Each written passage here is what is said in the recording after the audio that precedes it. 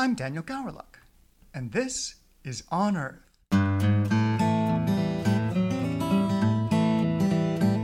On Earth is brought to you by the Pacific Museum of Earth. In this podcast, we aim to show what it's like to be an Earth, ocean, or atmospheric scientist. There's a lot of diversity under that umbrella, and not all of our scientists wear lab coats. Today on Earth, we're talking to Ildiko Szabo.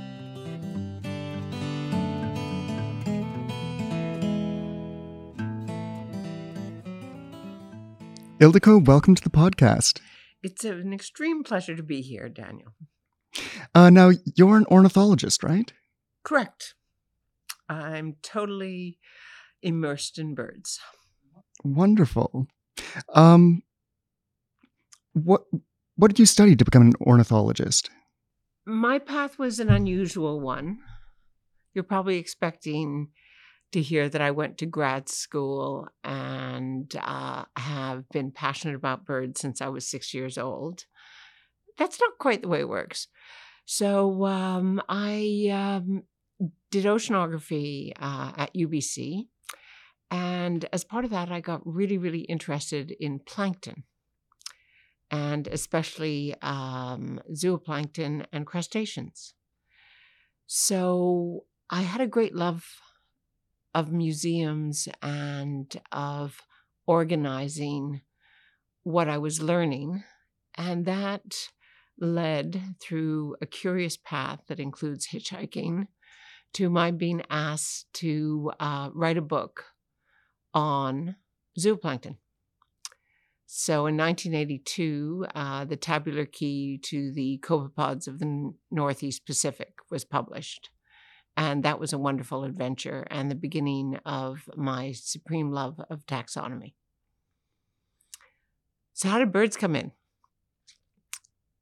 I got approached by Canadian Wildlife Service, and what they had was jars of Cassin auklets. That's a bird found off the west coast and in the Salish Sea. And they nest in burrows, and at night you can catch them and you can find out what they've been eating. And they had collected basically regurgitations is the scientific word. Vomit is the vulgar word from these birds, and they needed to find out what zooplankton species were in there. And that was my introduction to bird research. Oh, wow. That's very... Stinky. Yes, yeah. And very unexpected. You don't imagine a bird scientist starting off in the ocean. As I say, it really came from oceanography. And then the next study I participated on was gulls, meaning Bonapartes and mew gulls, feeding in active pass. And active pass we all know about. That's that narrow piece of water near Salt Spring that we pass when we're going from Vancouver to Victoria in the BC ferries. And that was a lot of fun too. But again, my role was what are the birds eating and what species. And you're not... are you doing field work right now, or do you just work at the Beatty Biodiversity Museum? Well, I would not classify myself as a scientist. I would classify myself more as a curator. Now, that doesn't mean that I don't participate in research projects, and yes, I'm a co-author on publications and all the things that a scientist usually does. But I see myself more as the term we know better is librarian. But basically, I help maintain, add new specimens, and the most exciting part is helping people access the Library of Life or the Library of Birds that we have at the Beatty Biodiversity Museum. That's a perfect description of museum work, being a librarian of life. How did you end up at the Beatty? How did you go from researching gulls to caring for this massive collection? That is a curious path. And a lot of things in life don't go in a straight line. So at the time, I was being basically research assistant for research on red-tailed hawks. And I I came to the museum on that project for the first time. And then I decided to start volunteering. And the rest is history. And a lot of people discover their passions through volunteering. And that's why I am really, really focused on providing an awesome experience every Thursday for our specimen prep drop-in lab. And this is especially important for undergrads, but we have a lot of graduates, people that are finished their bachelor's and people that are retired that come in as well. So basically, a lot of people, it takes some time to figure out what they want to do. And by volunteering, you can learn a lot. And I also tell the volunteers it's just as important to discover what you don't like and cross things off the list as to discover what your passion is. One of the really overwhelming things I find when people reach a crossroads in their life, like when they turn 18 and they're done with high school, it's overwhelming because there's so many opportunities and so many options that they don't know what to do. So you're right. It is essential to cross off some of the lists or some of the options and narrow down what you're going to do with your life. So volunteering is a great way to get started. That's why I got started in museums too. And I think a lot of people do. The other reason that some of the undergrads come, of course, is resume building. But occasionally someone comes and they discover, much to their horror usually, that dissection and working with specimens is not for them. And if you've decided to go to medical school or vet school, this is a bit of a crisis. And you might as well have it now because you haven't finished your bachelor's and you have time to rearrange your courses and your thoughts. So I really feel that what we're doing in the lab, both the negative and the positive experience of the students, is really, really, really important. Perfectly put. By the way, do you have a favorite type of bird?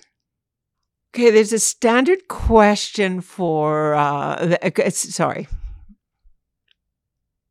There's a standard reply to that question, and which is usually the bird I'm looking at. I think all of us have favorites, but I think our favorites are highly flexible. And you might find the same when you're looking at fossils or minerals. The one you read about last week, or the one that the lighting was particularly good on when you pass by today, will be at the forefront of your mind. So I have a lot of favorite birds. I have written a monograph that was published by Reaction Books on kingfishers. So I must confess that since I spent basically 3 years of my life writing about kingfishers, I do have a great love for them. I get asked that all the time too, and I use the exact same answer. It depends on my mood of the day. Well, there's so many wonderful, wonderful aspects in natural history. And for instance, at the moment, I'm really in love with clouds. So, and I'm reading a book on jellyfish. So, the world revolves around birds, but it doesn't. You've done a lot of science. Have you made any discoveries, either scientific discoveries or even just something you personally discovered in the collection that wowed you personally that you'd care to share? Well, if I go back to copepods, for one particular species, which is very common in BC waters, the male had never been seen. And so I managed to find a male, and I did basically a species description of that. Naturally, you don't get to name it because everyone knows about the much larger female. That was exciting. And in terms of that kind of glory, I haven't done anything taxonomic like that with birds, but I have been involved with the Altshuler lab at UBC. And in terms of looking at biomimicry, and which is actually a word that lab does not like to use, but it's the one that most people understand. But basically trying to understand how we can improve mechanical flight by looking at how birds fly. And those publications have been published in, one's been published in Nature and also in Science Advances, and those are major papers, and that's really, really exciting. And also I've published on ravens, and that paper is a major paper as well. So there's lots of different aspects, but my role as curator is not to compete in the publish or perish world, but to help others. And that helping of others spans the gamut. So there's the undergrads that I mentioned. There's the graduate students, both at UBC and other universities. And there's also a lot of government research. And lately we've been participating with both federal and provincial government research in all sorts of different areas. And a lot of that is slightly more applied in terms of we've been looking at the prevalence of toxoplasmosis in urban birds. Also, the lint in your washing machine, how prevalent is that in the guts of urban birds?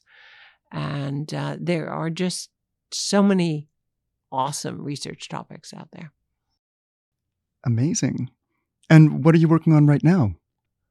I think one thing that's crazy about curation is that you usually end up working hard every week in multiple directions.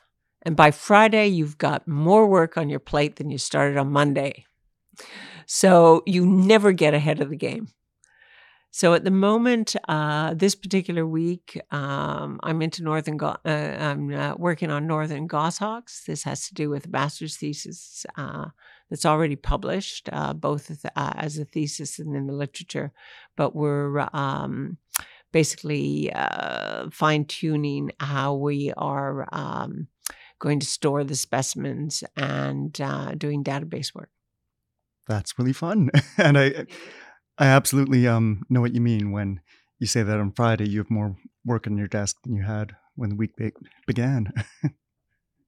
Well, the other thing I'm helping with this week is one of our volunteers is a grade 11 student. And he's decided to do a presentation on birds for the teacher, his grade 6 teacher. So I've been talking to him. He wants to bring some of the specimens that he's made, including his spectacular snowy owl. And it's really fun watching his enthusiasm. And I'm trying to get him to recall what it was like to be in grade 6, to do a presentation that those students will really, really enjoy. Because it's really, really important when you're talking to remember who your audience is.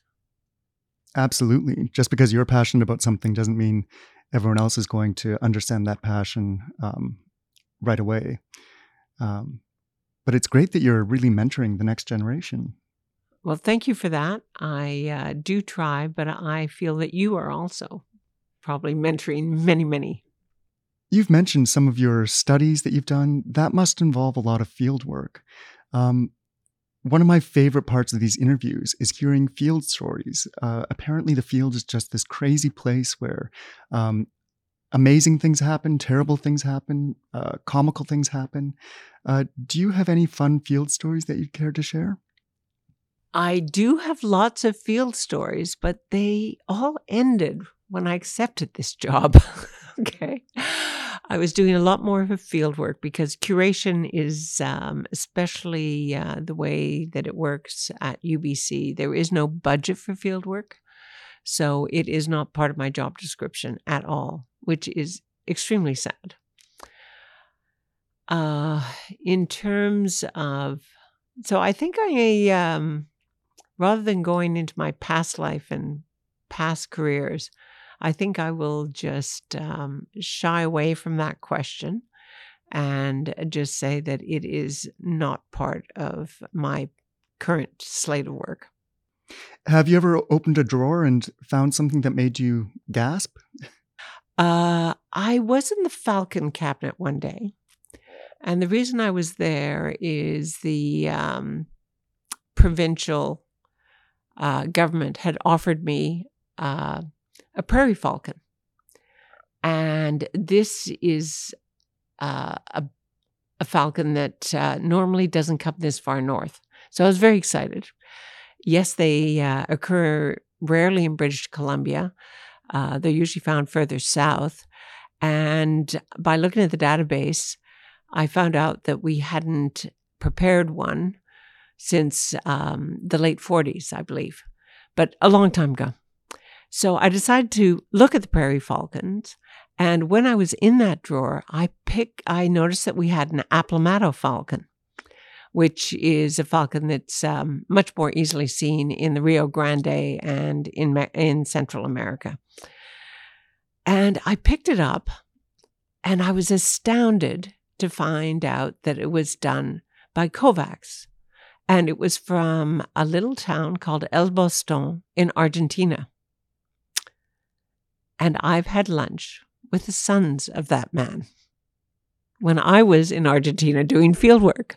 So here I am at home, not thinking about Argentina, handling the bird by people that 2 years ago I was sitting around having lunch and looking at their private family museum and discussing birds. And so our collection is extremely international. I've also, on a personal trip, I went to the Falkland Islands, and we have a pocket collection of birds from the 50s from the Falkland Islands. And I met the daughter of the person who prepared the birds that we have in our collection. In that case, I knew we had the collection. So when we were on New Island, I actually asked whether or not their last name is strange, whether or not any of that family was around, and asked to be introduced. And that was great fun. The world seems so big, but it also, in moments like that, seems so small. That's amazing. You mentioned that you've got a frozen collection for DNA purposes. When you're processing a specimen, what are you collecting? I know you collect the skin, the bones. What else do you collect? Okay, we call it harvesting. Okay, so it's called harvesting tissues. And what we do is we take all different museums do different things. We do the standard, and we take liver, heart, and muscle. Now, sometimes we only take muscle, and it's typically breast muscle because it depends on the condition of the bird. The first sample we don't take is liver because it deteriorates rather quickly. So in terms of doing whole genome analysis, they quite often want liver. Interesting. Do you collect eggs as well? Yes, no. During the pandemic, I received some raven eggs. So I prepared those at home. And I also received some osprey eggs and prepared those. Egg collecting is like a whole different discipline And it's something that I like to do, but it is not the focus of our particular collection. So they're incidentals. And I'm not saying that the eggs don't have good data and they're not archived just as well as the skins and skeletons.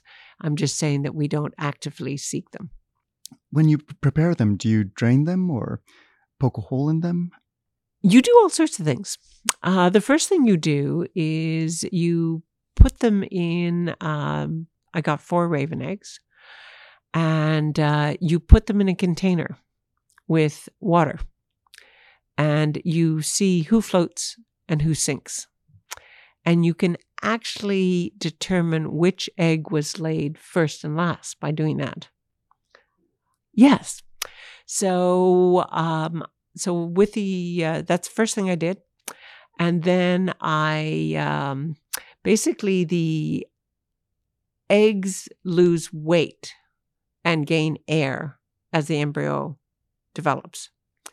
So and they're labeled 1 of 4, 2 of 4, 3 of 4, and 4 of 4. And so I did my best to 1 of 4 means it was laid first. So I did that. And actually before I did that stage, I weighed them. So you weigh the eggs, and that also gives you an indication. You float the eggs, and then you start, you take the measurements, which is length and width. And then most people will be surprised. It's the opposite of what you do with Easter eggs. The hole goes in the center of the egg, not at either end, because then you can't take the measurement properly because you've basically chopped it off. So blowing eggs is great fun, and has to be done with some care because they're slippery. I can imagine. Yeah, they're quite slippery. And so you just blow the yolk out? I don't think I want to describe all the steps, but basically it's a combination of things, and it's more a lot of shaking than actual blowing. Blowing is a term. There is a bit of blowing involved. But basically, if you are going to do it, attempt it yourself, the most important thing is to have a basin of water under you so that when you drop the egg, it bounces on the water and not the countertop. So, and most of it is kind of intuitive. Sometimes I use a syringe and I introduce water into it. And you do have to actually break the yolk and basically create an omelet inside the egg so that it will be, shall we say, more drippy and come out. Thanks. I've wondered about that for a long time, how they actually preserve eggs, because of course they go bad so quickly. You've got to take out the yolk somehow. Yes, you do. You do. And it's a process I enjoy. What we do the most of is we get dead birds from wildlife rehab centers. A lot of them are either window kills or cat predation, occasionally other kinds of predation. We also get vehicle collisions. So, with those morts, or as we call them, we do all the measurements and we skin them. And a nice way to describe it is we throw out everything that would traditionally go in the stew pot, and we keep everything that usually would go into the garbage heap, because what we want is the skin and the feathers. And we want to get rid of anything that would putrefy and turn into liquid. You've described a really interesting job, a very diverse job. I'm curious, what's the best part of it? What makes you really light up when you have to do it? It's also a very people-oriented job.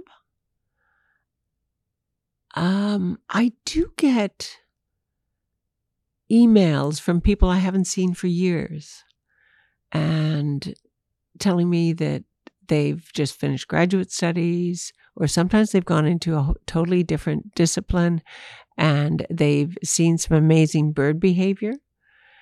And I think the part of the job is just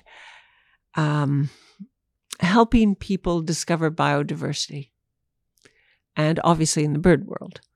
But there is a certain amount of wonder in the in anything to do with nature, and there's so much we don't know. So I think it's more the interactions and giving people the ability to have a hands-on experience with birds. And people are often surprised on how awesomely soft they are. And I think that it's easier to have a connection with birds if you've touched one. I'm often surprised by how large they are, especially some birds like eagles. I remember in one museum opening a drawer and seeing how massive this creature was and being amazed that this thing could get off the ground. And also because we only see them from afar, way up in the air, they look tiny, but they're huge. They are of a size, but I find, they're a raptor. And that word means that they grip with their feet and they kill with their feet. So one thing I encourage all ages, and I usually have it as, we'll have the whole specimen, but I'll just have an eagle foot, sort of like a prop. And I encourage people to try and prick their finger with it. Of course, I've washed it and it's all sanitized, but and no one ever does. But people are always shocked by how sharp those talons are, and I think that helps people relate to the concept of a bird of prey when they see the equipment, shall we say? And I'm sure it just really increases their appreciation for what you do and the animals that you're studying. Well, people have a natural love for birds, and I think that part of that is because at some point, either in our childhood or at just part of us, we'd all like to be able to fly. You see a bird soaring and you go, wow, I'd like to be able to do that. So I think that the main wonder about birds is flight. Yes, there's awesome behaviors. Yes, there's ones that dive incredibly deep. But this ability to fly is really something magical. It's almost primal. Yeah, and there's so many folklore and myths that involve birds or flight. Now I have to ask the inverse question. What's the worst or the most challenging part of your work? Not having enough time to do it all. But I think that that's a curator's lament, in that there is. I have to turn down projects, and that always really, really hurts. But it's just that there are not enough hours in a day or days in a week to do everything I'd like to do. That's a perfect answer. I'm curious, do you identify as belonging to any underrepresented communities? And if so, has that affected your work or research? I'm a dyslexic. I did not read till the age of 10. I am an extremely fortunate dyslexic because for someone of my age, I'm 65, dyslexia was, the word was barely known when I was a child. And I was picked by Marjorie Gulick at the Montreal Children's Hospital to prove that females also got dyslexia. So I was on medical shows as a child, And I am really, really fortunate that I was picked because, of course, she made sure I had the most amazing therapy. So I have there's a new word for it. A word for a disability you can't see. I've forgotten the technical term. So I have... dyslexia has its challenges. It's very much, it's very much a three-dimensional way of thinking. And so in terms of being part of minority, that would be the one that I identify with the most. I'm so glad you were diagnosed at a young age, because I was extremely fortunate. You can't treat something if you don't know that it's there. I've got some very close friends with dyslexia, and so I know it can be a bit of a challenge. It's an interesting thing because amongst other things, your memory can be intermittent. So you don't have automatic, for my case, I don't have automatic recall of everything at any moment. It's in there, but sometimes it's a bit jumbled. I'm also curious, as a whole, do you find that your field, either ornithology or curatorship, is really opening and welcoming, or is it more closed and insular? Or does it vary? I'm in a subsection of the subsection of the subsection of ornithology, meaning I'm a curator. Okay. So museum curation is, one thing that museum curators do is they always have to justify their museum. Why do we keep dead things in drawers?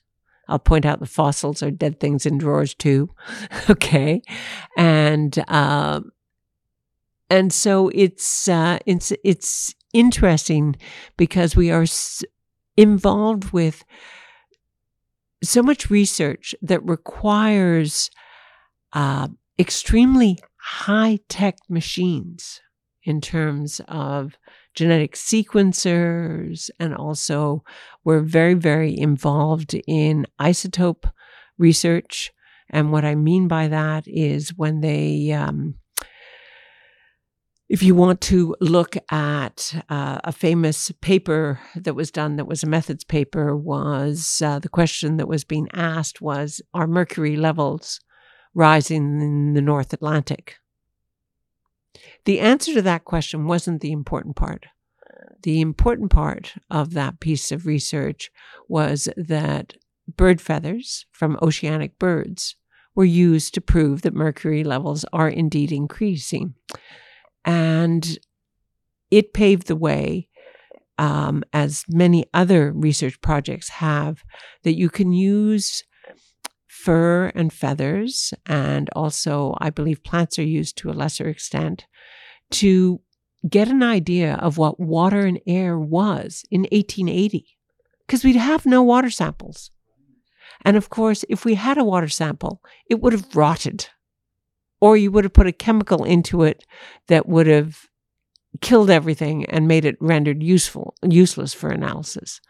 So that one thing that curation is about in the natural sciences is a time series, so that you can see changes. At the Cowan Tetrapod Collection, which is housed at the Beatty Biodiversity Museum, where I work, we have 145 birds from the 1800s.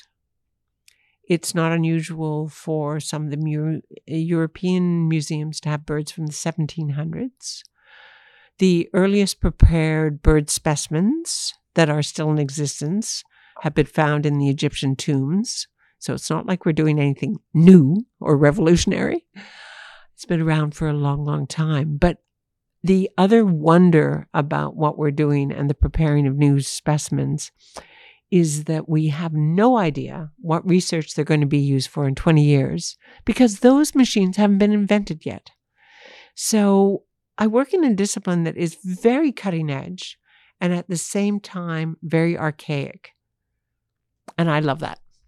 You're peering into the past with these feathers and also into the future by trying to guess what people will care about 20 years from now. Well, I don't think I'm trying to guess. I think I am just making sure that this long data set is available. I've always found it ironic that the term conservator can mean opposite things. Conservation in nature is allowing an environment to continue to regenerate itself as it would without people. But in a museum context, a conservator is someone who arrests those natural processes and freezes a piece of nature in time so that we can look back at it in the future. I usually phrase that, obviously in my own words, but I usually phrase it that we're giving it a second life. That's a better way of looking at it. And avian skins that are properly cared for easily have a shelf life of 300 years, possibly 500 years.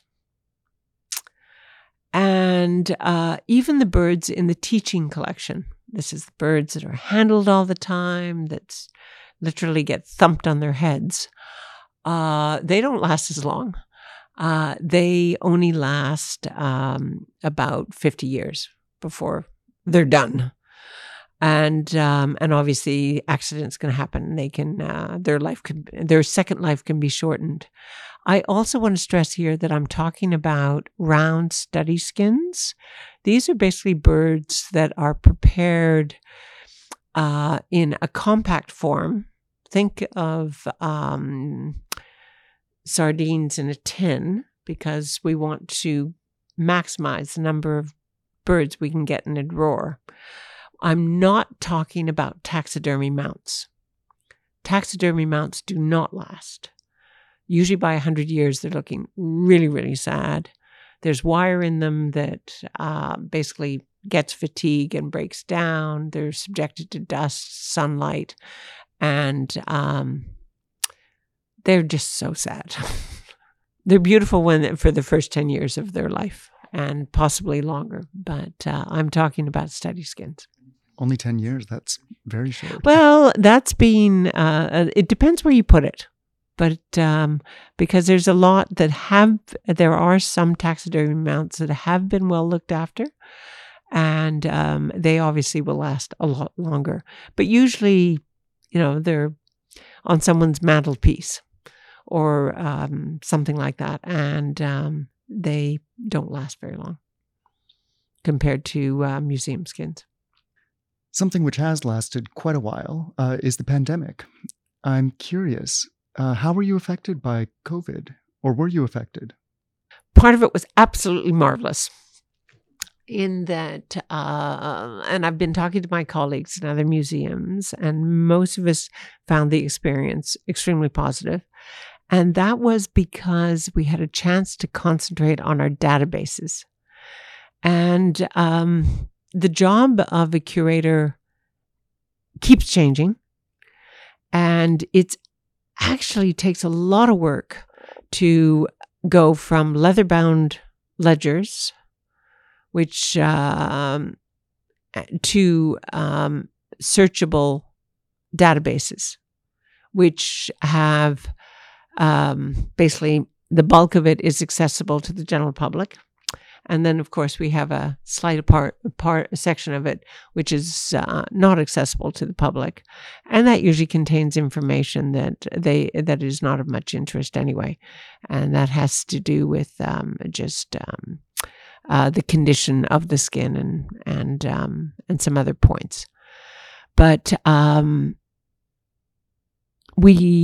push is now on to have images, to digitize the collection, or photo digitization.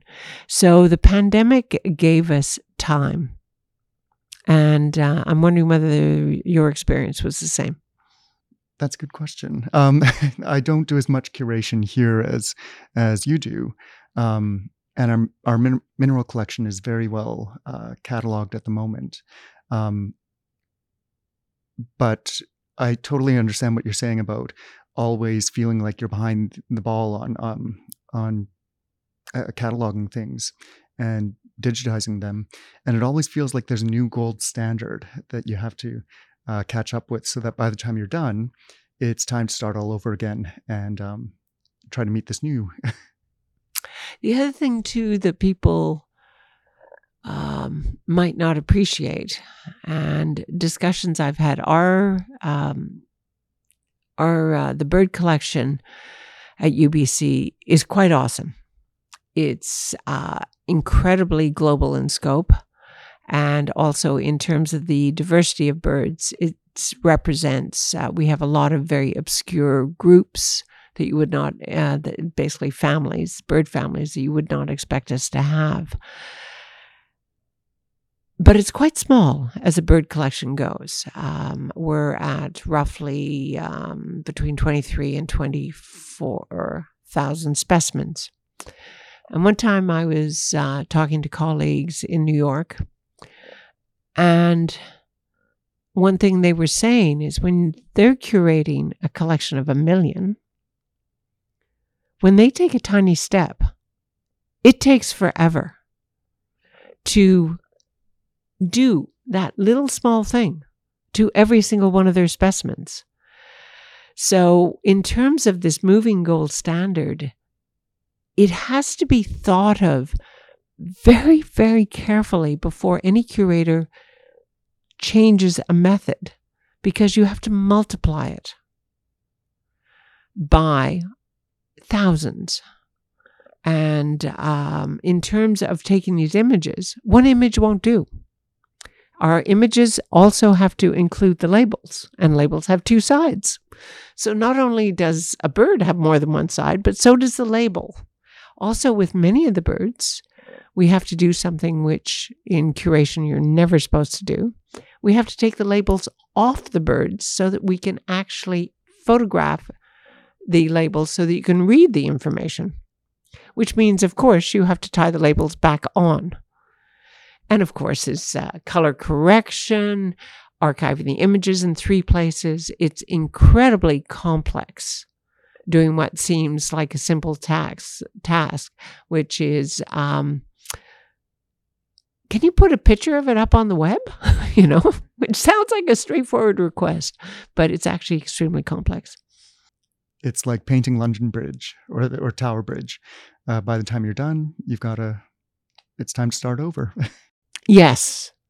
And also, I would think that when you're photographing fossils and minerals, you also, to do it a complete set, you would have to do it under different light. In other words, black light and other spectrums. Oh boy, you're introducing a new gold standard for us.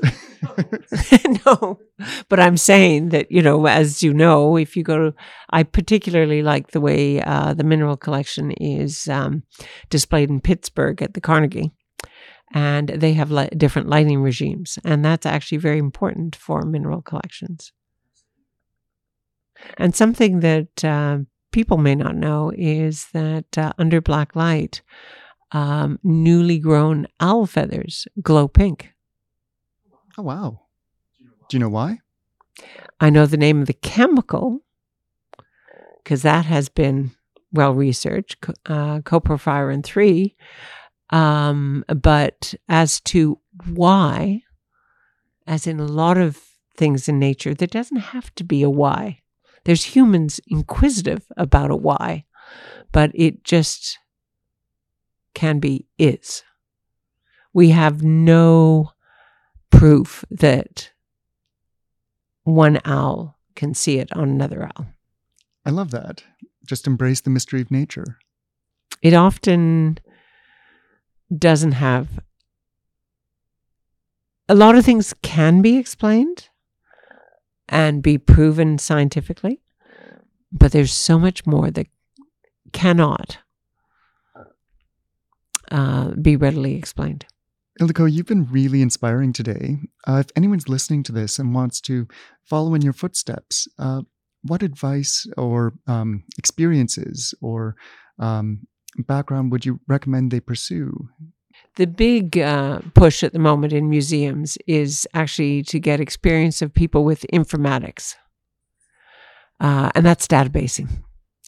So I want to say you don't need to have ever actually taken a science course and have the joy of working in a museum, in that there's a lot of people, informatics at UBC is taught in, is one department of the library school.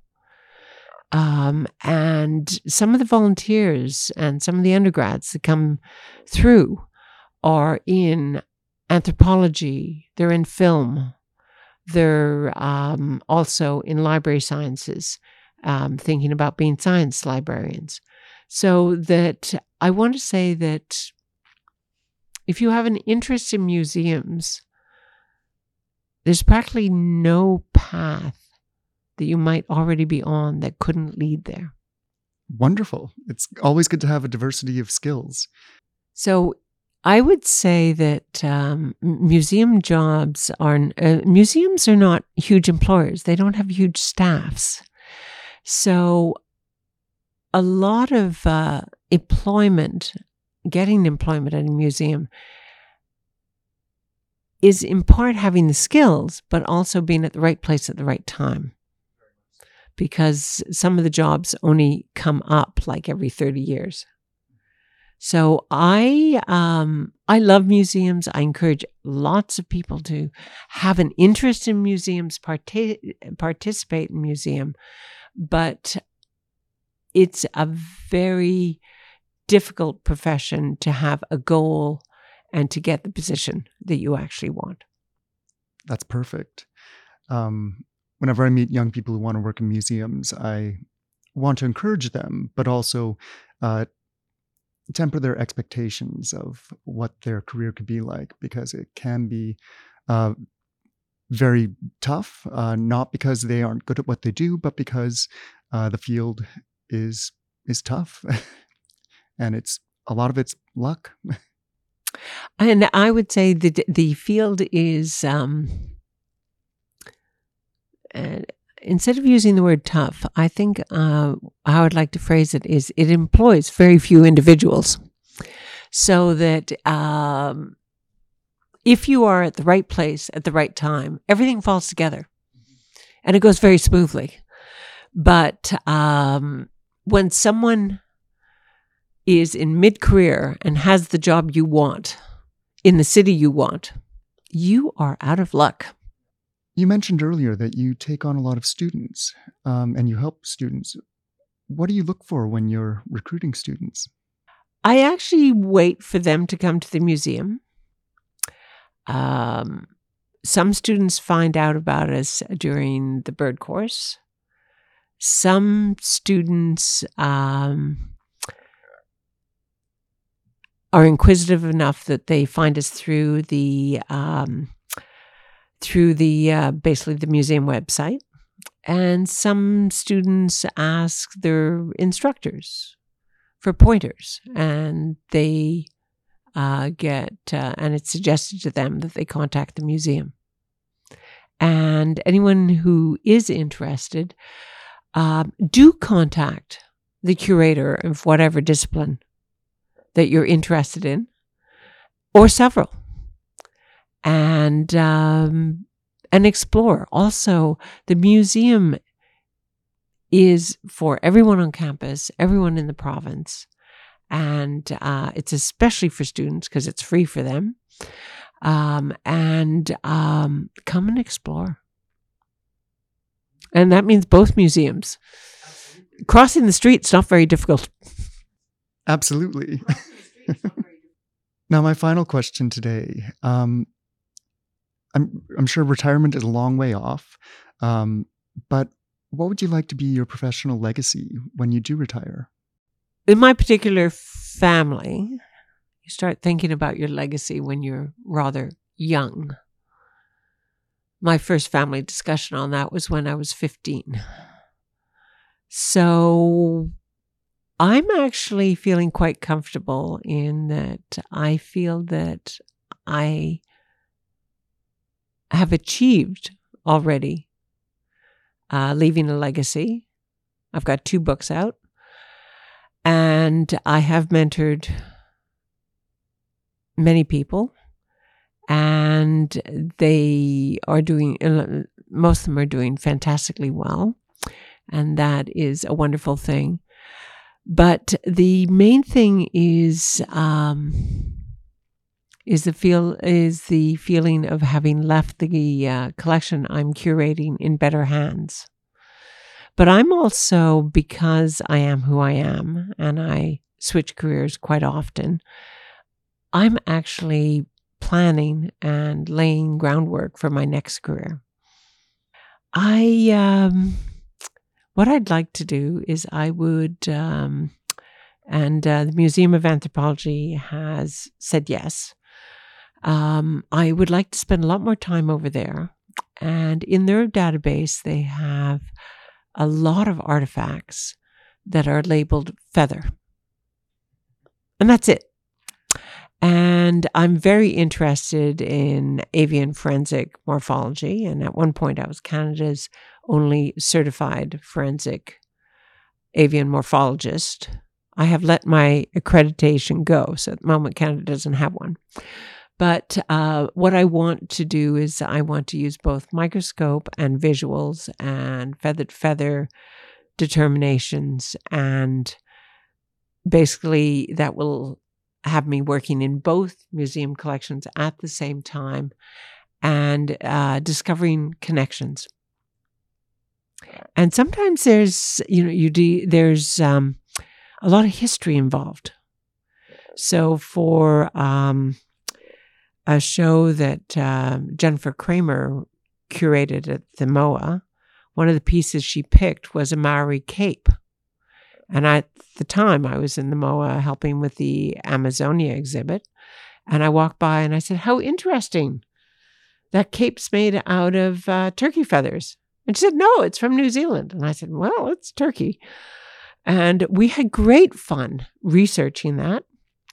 And what we discovered was that turkeys were, and I can't remember any of the years, but basically the late 1800s on the North Island near Hawke's Bay, American turkeys had become feral and and of course, why wouldn't you use the new bird on the block, especially when it has gorgeous iridescent feathers with a coppery tone?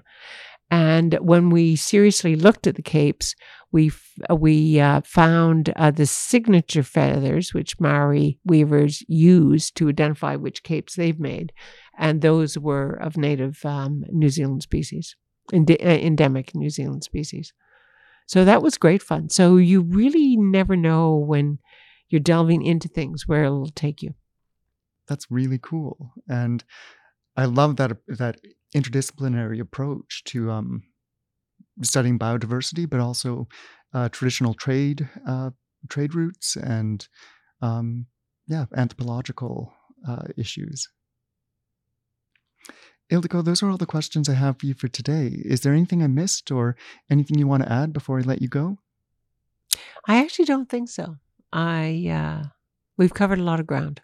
Well, thank you for showing us that ornithology is not just for the birds. Okay. Yes. I had to work that in there somewhere. Yes. Well, there's an awful lot of the English language, which is expressions that have to do with ornithology, and sometimes we don't actually realize. Thanks for sharing your passion and your stories and your knowledge. And I wish you all the best in wherever life takes you next. That's very kind. Thank you, Daniel.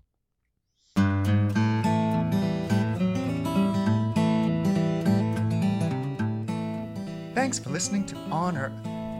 On Earth is hosted by me and produced by myself, Kirsten Hodge, our editor Mel Woods, and Ollie Beebe designed our logo. On Earth is made possible thanks to the generous support of the Canadian Geological Foundation. For more episodes like this one, please visit our website at pme.ubc.ca/learn/podcast or listen on Spotify, Apple Podcasts, or wherever you get your podcasts. See you next week here on Earth.